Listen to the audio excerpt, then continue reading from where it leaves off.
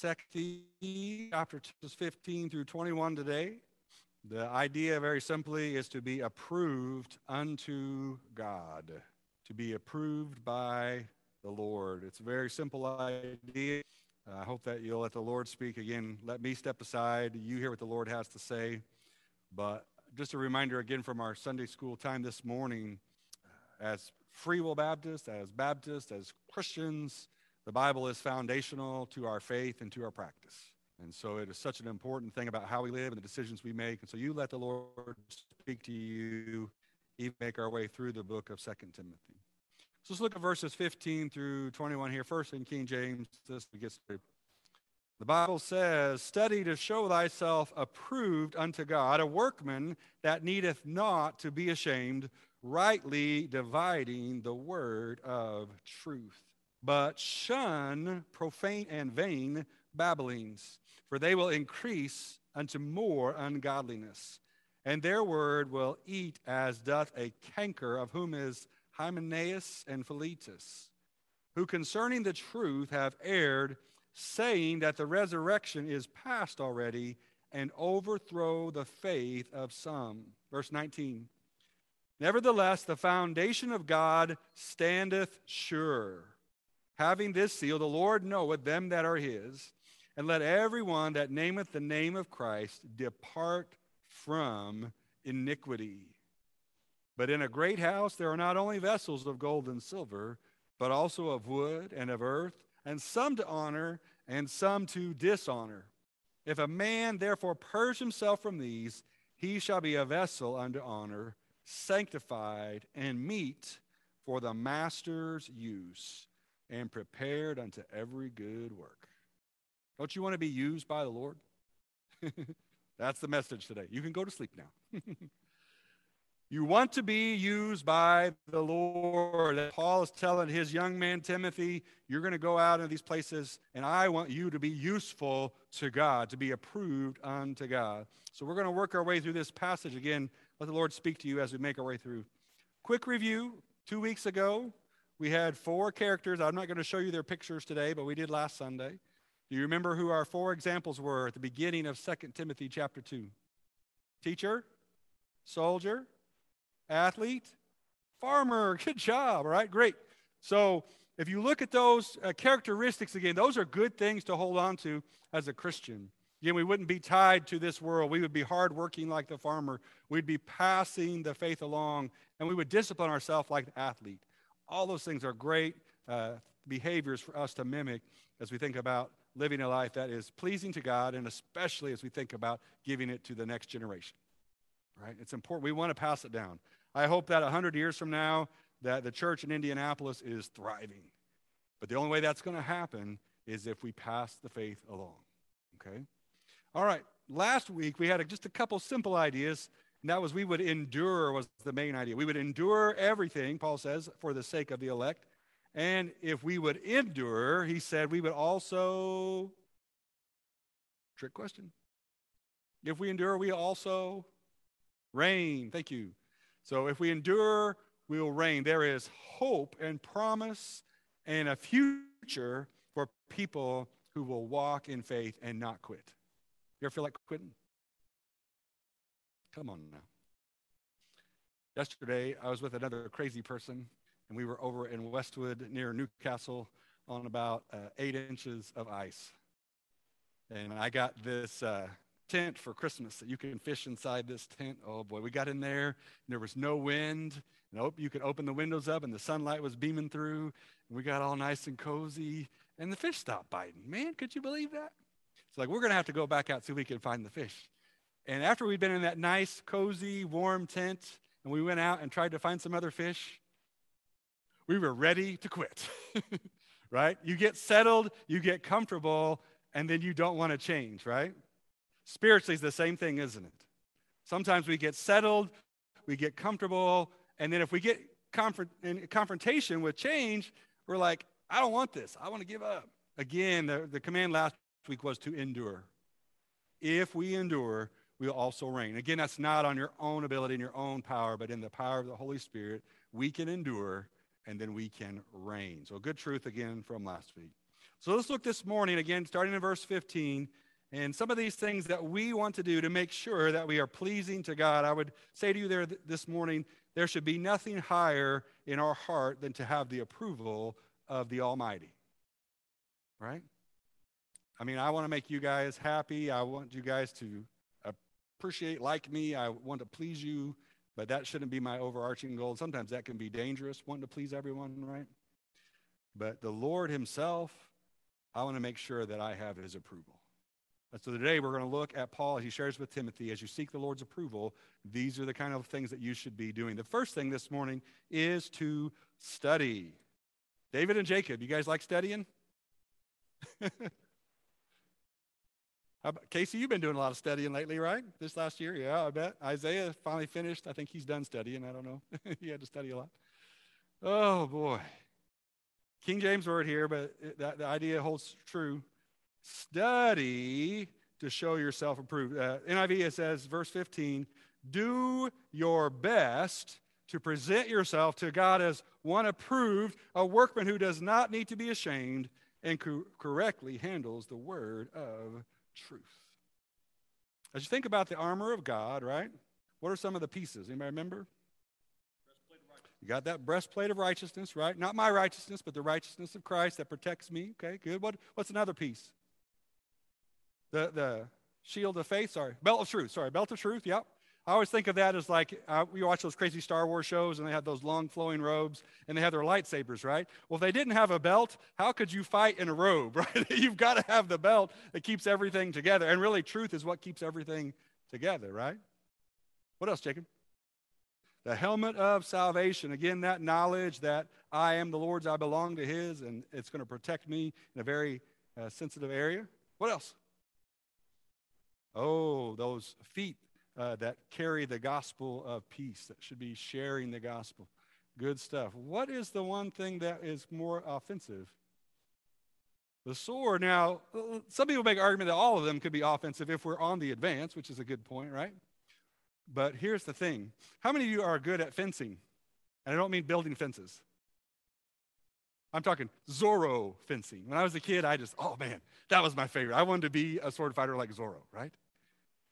Now, if I were to go fight Zorro or any Olympic fencer or even a person just fencing down the street that's being trained, I would be dead immediately because I have no skill with that sword. I haven't studied it. I haven't learned that skill. I haven't learned how you're supposed to stand. I don't know the rules. I don't know anything about it. Some Christians stepping into a battle with the devil, trying to use a sword that they have never studied or never tried to live. How are they going to handle themselves when they face someone who is skilled with this word? It's not going to go well, is it, right? Study to show yourself approved. You've got to do a little work, right? Now, I'm not saying you got to go to college or seminary, things like that, but you need to be diligent. You need to do your best, the NIV here says, very diligent to know the truth of the Scripture and to apply it. And we were talking this morning about how we have to try out at the church kind of thing.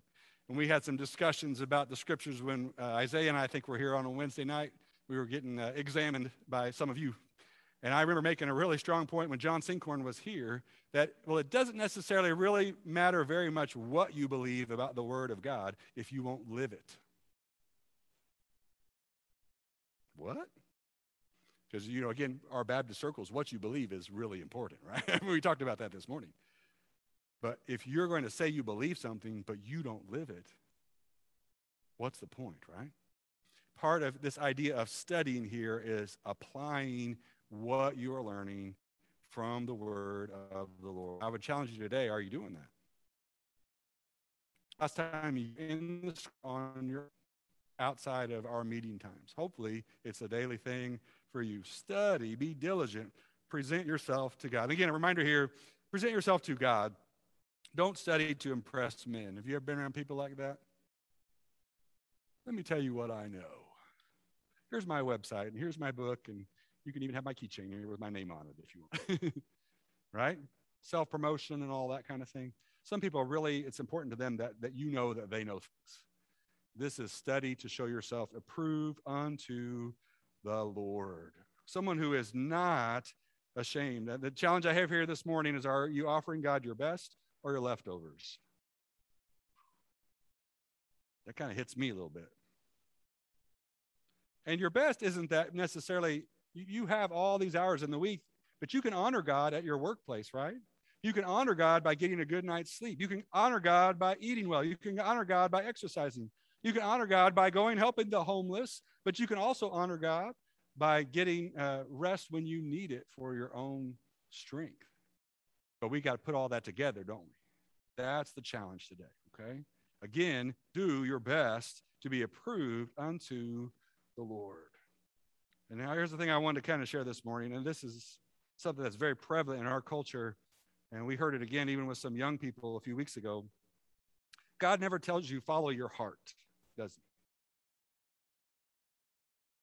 Who tells you follow your heart? Hallmark. I'm one of the biggest Hallmark fans there is. So I don't know. Some of you out there are pretty big, Hallmark fans too, right? Oh, just follow your heart. You've been doing this dead end thing. Follow your heart. You've got the wrong guy. You got the wrong girl. Follow your heart. Follow your heart. What does the Lord say about your heart? It is deceitful, desperately wicked. Who can know it? He says, don't follow your heart.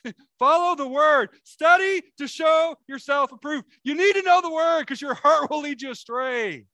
Hear the word of the Lord today. That's why it's so important that we fill our heart with the truth of the Lord. And that's why it's so important that we see that this scripture is authoritative. It is infallible. It is our rule of faith and practice. That's why we need the word, because our heart's wicked. That's why we have to study. Again, God tells you to study, to work at your relationship with him. How much time and effort are you investing in your work to be approved by the Lord? When I was in Bible college, I had a professor. His name was Dr. Woodard. If you knew Dr. Woodard mowed his grass with a tie on. That's just who he was. And he would give tests. And I remember when I first took a few of his tests, and so just so you guys know, I'm one of those people that I'm kind of a procrastinator. And back in my day, not so much anymore, I used to be a really good guesser. Ask my wife. At the time, I was pretty good guessing, okay? So study the night before, stick it in there real fast in the brain, short-term memory, walk out into the next day, throw me a quiz. I'll do my best guess. Usually get 90% or better. Not bad, right? Until I met Dr. Woodard. And he would give questions like this on the test. In paragraph 2 of chapter 7 on page 69, what was the third word? Not exactly that, but really close to that. And Wendy would testify, she had some of those classes. How does this help me as a college student to go forward, right? To know that I can memorize a certain phrase or a sentence on a page of a book. That was, what I did was I took that as a challenge. And what I learned in college, you young guys, close your ears right now. If you can learn the teacher, then you could figure out how to pass the class. Right? Those of you guys have been there, you know that, right? And I figured out that Dr. Woodard, when he wanted a paper, you know what he wanted? He wanted lots of pages. He didn't care what they said. So I would fill it up, 99 or 100, right? And when I went to study for quizzes, it was stuff, everything I could stuff in there for that thing, just because all I knew I was going to have to do was regurgitate it. And 99, and I got to where I could figure it out, Dr. Woodard. And what I was doing, and I didn't really realize at the time, I was actually trying to please him. It made me feel good to beat the teacher, so to speak, right? But really, in order to do that, I was trying to please him. But I shouldn't have been pleasing Dr. Woodard. I should have been pleasing the Lord. Study to show yourself. Do your best to be approved unto God. If you're going to be a minister, not a preacher or pastor, but a minister of the gospel, which all of you should be, you need to work at it. There's your first point today. Now, Robert Schmigdal says this is a great truth. We teach what we know. We reproduce what we are.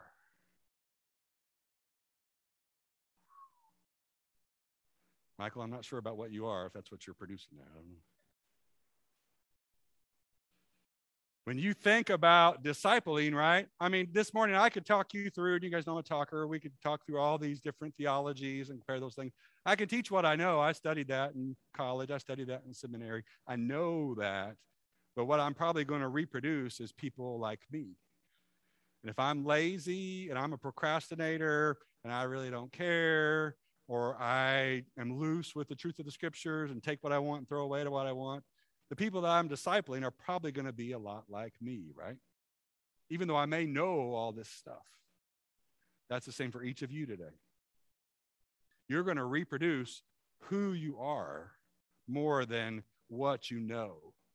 So I would challenge you today that you need to be living the gospel, not just talking it. And that's the point here this morning. All right, second thing.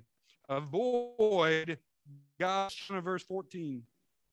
Keep reminding them of these things. Warn them before God against quarreling about words. It is of no value, and it only ruins those who listen.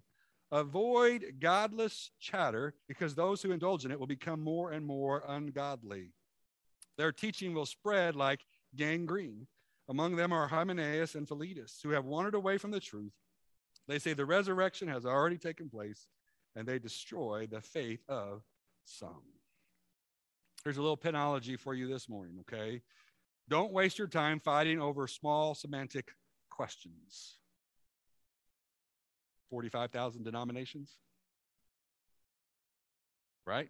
That's ridiculous. But why is that? Because I want red and he wants green. And you look what happened here in the scriptures. When they got to fighting over godless chatter, what happened? What ended up happening? Did you see that? With Hymenaeus and Philetus, they started teaching that the resurrection had already taken place. This morning I told you there were people that said the resurrection never even took place, who were still trying to claim they were Christians. And here you have people saying, oh no, it's already done. The Lord's already come back and gone. It's all over. We're just here. Again, that came out of godless chatter, of people bickering back and forth and just wanting to do more talking than living the truth, right? And so I challenge you this morning, be careful. And again, I would even say to be careful about all the debates about Calvinism and Arminianism and a lot of those things that, when we can talk about all those things, but what really matters when it comes to living out the gospel? When it makes a difference there, then we can talk about it. But if it doesn't, then let's move on to the things that really matter, right? I'm going to be honest with you today. I love people that dress up and they look good. That's nice. But I'm not going to fight you over if you have a tie on or not when you come to worship. Because to me, that is not the core. I hope you come to worship with a humble heart. I hope you come to worship ready to respect the Lord that you're singing and praising. But to me, the bottom line isn't really whether how well you're dressed or not dressed. So I'm not going to fight over that. Just like Paul is telling Timothy, don't fight over godless chatter. Get out of the way. Remove yourself from wherever it is. It will cause some, again here, to fall away. It has actually destroyed the faith of some people. So just a quick reminder here about the dangers of your tongue. This is from Jerry DeLuca. Police chiefs and school teachers and social workers are all reporting an alarming new trend in the United States. Girls are becoming more violent more often. Justice Department statistics show that violent acts by teenage boys outstrips acts by teenage girls 4-1. However, a generation ago, it was 10-1. Former Baltimore school police chief Jansen Robinson commented that girls have gradually become as violent as boys. It's a nationwide phenomenon, and it's catching us all off guard. Lauren Abramson, the director of Community Conferencing Center, a Baltimore agency that resolves disputes through mediation, has observed that gossip is often the root of aggression between girls. Gossip as a source of violence is understudied and little understood, but time and again, when we bring the parties together and get them to talk and to dig into what started it all, it invariably comes back to something somebody heard somebody else said. Is the tongue powerful? Wow, right? Sabella Arts, a researcher in bullying behavior and the author of Sex, Power, and the Violent Schoolgirl, has found that for girls and boys, their aggression is often displayed through malicious gossip, through threats and intimidation. They will create foul groups or small cliques, and they will begin to character assassinate, being rumors and census that a particular girl is in the wrong and deserves to be beaten or have retaliation. At the very least, this will show up as exclusion or shunning. A girl will come to school and suddenly find herself excluded from a group that she once found she belonged to, and she won't be told what it's all about. The power of the tongue. Guys, church place gossip, can't they, right? They can become places of factions and cliques, and it starts with the mouth spreading things that aren't true, and it starts with people who, instead of focused on being approved by the Lord, they would rather hover around godless chatter. The King James word was shun. Avoid godless chatter like the plague, like COVID. Get away from godless chatter, because its end is destruction. That's not penology, by the way. That's what the Word of God says, all right? Okay. Where we really want to get to is this. We want to turn and verse 19. To the master, turn and cleanse. Nevertheless, God's solid foundation stands firm, sealed with this inscription: the Lord knows those who are his, and everyone who confesses the name of the Lord must turn away from wickedness. Can we just say that so clear? How clear is that? Everyone who confesses the name of the Lord must turn away from wickedness.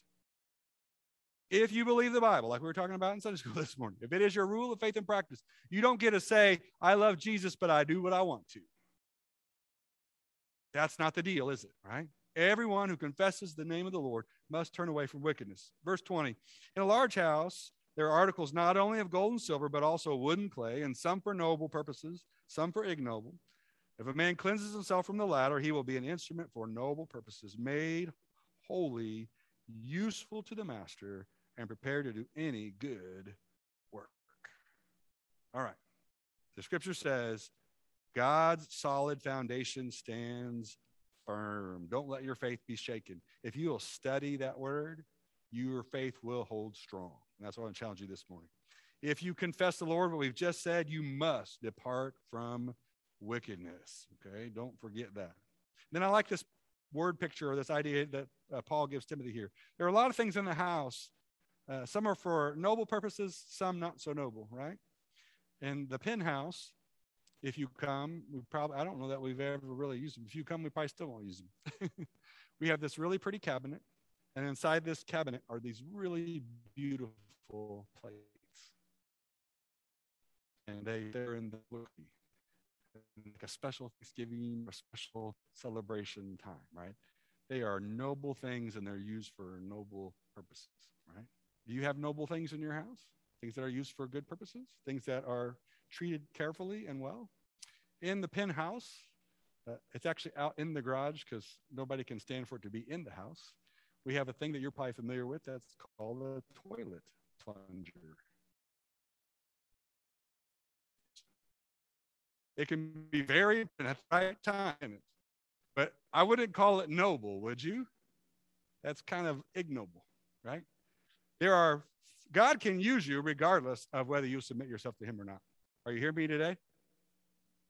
He can take your sin, and because of his sovereignty, he can still use it for his glory. You don't have to say, I surrender, for God to still use you one way or the other. But wouldn't you rather be someone who had surrendered to the Lord and be useful to the master? That's the point here. So if we're going to be what the Lord wants to be, very simply, he says, turn and cleanse. Depart from wickedness. Today, very simply, I would ask you to humble yourself before the Lord. And like we prayed so many times, Lord, know my heart. See if there's any wicked way in me, and lead me in the way everlasting. Amen? Lord, humble me, and then use me. I want to be used by you. And that's the cry here from Paul to Timothy. Again, if we'll live with a repentant heart, we can live with a clear conscience. Nobody's saying about perfection here. Anybody in here perfect? No. Just be downright honest. There's a lot of messed up. And we kind of laugh about it. Really, it's true, isn't it, right? There's a lot of broken people in here who have been hurt, and we have hurt others, like we've been going through our Healing as a Choice on Wednesday nights, right? Yes. But can God use us? And how much the more if we would live a lifestyle of repentance. If we would fall down, we would admit it and be transparent about it, not try to hide it, not try to pretend we're somebody else, but say, yeah, I really messed up here. Lord, forgive me and help me own my sin and help me truly repent of it. And then they help others along the way that they could avoid those pitfalls and learn from my example, right? We need to be those people. And Paul's telling Timothy, you live with a repentant heart. D.L. Moody, I love this quote. He says, I know perfectly well that wherever I go and preach, there are many better preachers known and heard than I am. All that I can say about it is that the Lord uses me. If you guys know D.L. Moody, he was never ordained. He didn't go through the right channels. He didn't know all the right people. And he brought revival to Chicago that it had never seen because he was used of the Lord. Here's the question today. Is the Lord using you? How is God using you? Have you made yourself available? When is the last time you felt like the Lord used you? All right, last thing this morning. Rich Stearns. He's president of World Vision. He calls it the domino theory of spiritual impact. He says, imagine a long line of dominoes, and when one falls, it starts a chain reaction that can cause dozens or 100 more dominoes to fall. For instance, Jesus set up 12 dominoes, his 12 disciples, mentored them, empowered them with the Holy Spirit, and then sent them off to go and do likewise. Now there are over 2 billion followers of Christ in the world. That's a lot of dominoes. Stearns provides the following story about the spiritual impact that one person can have. In the 1880s, Robert Wilder, a missionary kid from India, was preparing to return to the mission field. During college, he even signed a pledge along with friends to become a missionary. But because he was so physically frail, he never fulfilled that pledge. Instead, he encouraged others to take up the task. One domino fell. During a preaching tour that took Robert through Chicago, he spoke to an audience that included Samuel Moffett.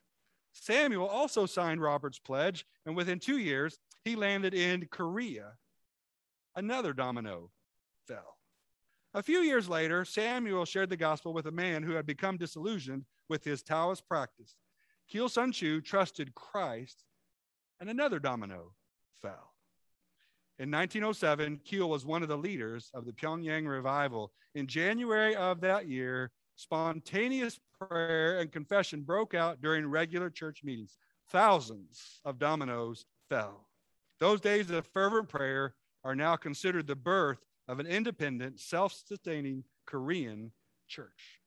When Keel died in 1935, 5,000 people attended his funeral.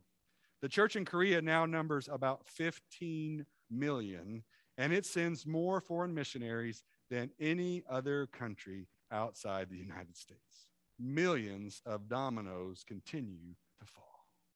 Stearns concludes, as Christians, we're all dominoes in the chain reaction set off by Jesus 2,000 years ago. The amazing thing about dominoes falling is that the chain reaction always starts small, just one seemingly insignificant domino.